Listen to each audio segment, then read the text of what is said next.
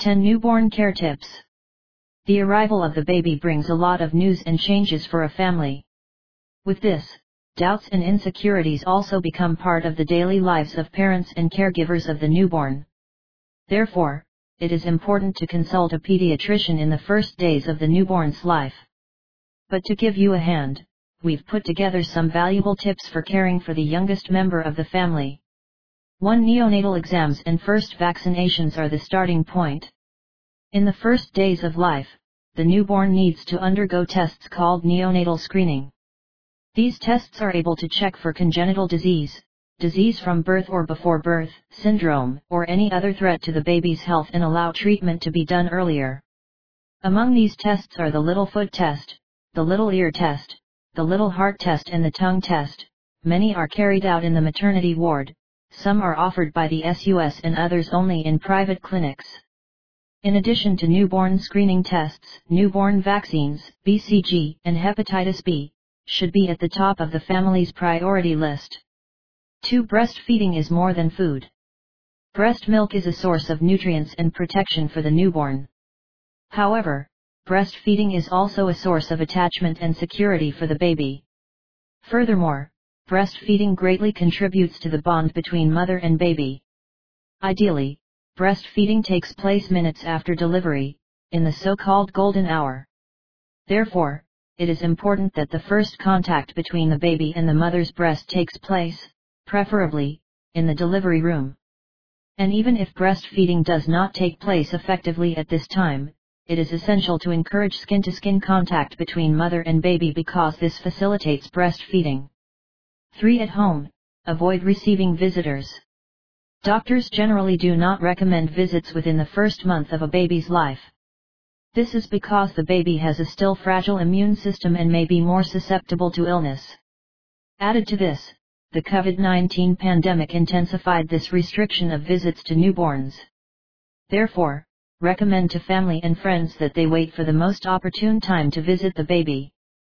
4. The first bath at home. A baby's first bath can leave the family insecure. But here's a step-by-step so you don't have any doubts. First, keep everything you'll need nearby: soap, towel, diaper and baby clothes. When preparing the bath, leave the water warm. 36 degrees is a comfortable temperature.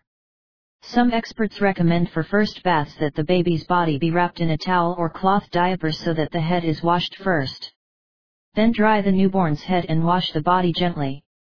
In addition, it is worth remembering that the baby should not receive the first bath right after birth, as the vernix caseosa is an important protective barrier against diseases. 5. Care of the baby's belly button. The newborn's navel should be cleaned at each diaper change. In general, the remnant of the umbilical cord, umbilical stump, falls by the 15th day after the baby is born. Until then, it is necessary to thoroughly clean the base of the baby, which is closer to the skin, with each diaper change. For cleaning, use a flexible swab with a cotton tip soaked in 70% alcohol. It's natural to notice a little blood coming out.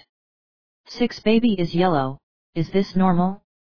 It is common for some babies to have jaundice in the first few days of life. Jaundice happens because of the immaturity of the baby's liver, causing an accumulation of bilirubin that peaks around the 7th day of life.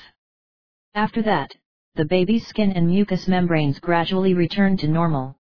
Therefore, if the yellow skin color remains, it is important to take the baby to the pediatrician to check the causes of jaundice. 7. Colic and gas can arise. The cramps are part of the natural process of intestinal adaptation baby. In general, they start from the 3rd week after the birth of the newborn. Despite being normal, colic bothers the baby a lot and this causes a lot of concern for families. However, it is possible to alleviate the discomfort of cramps with massage, warm compresses, and medications that should be prescribed by a pediatrician.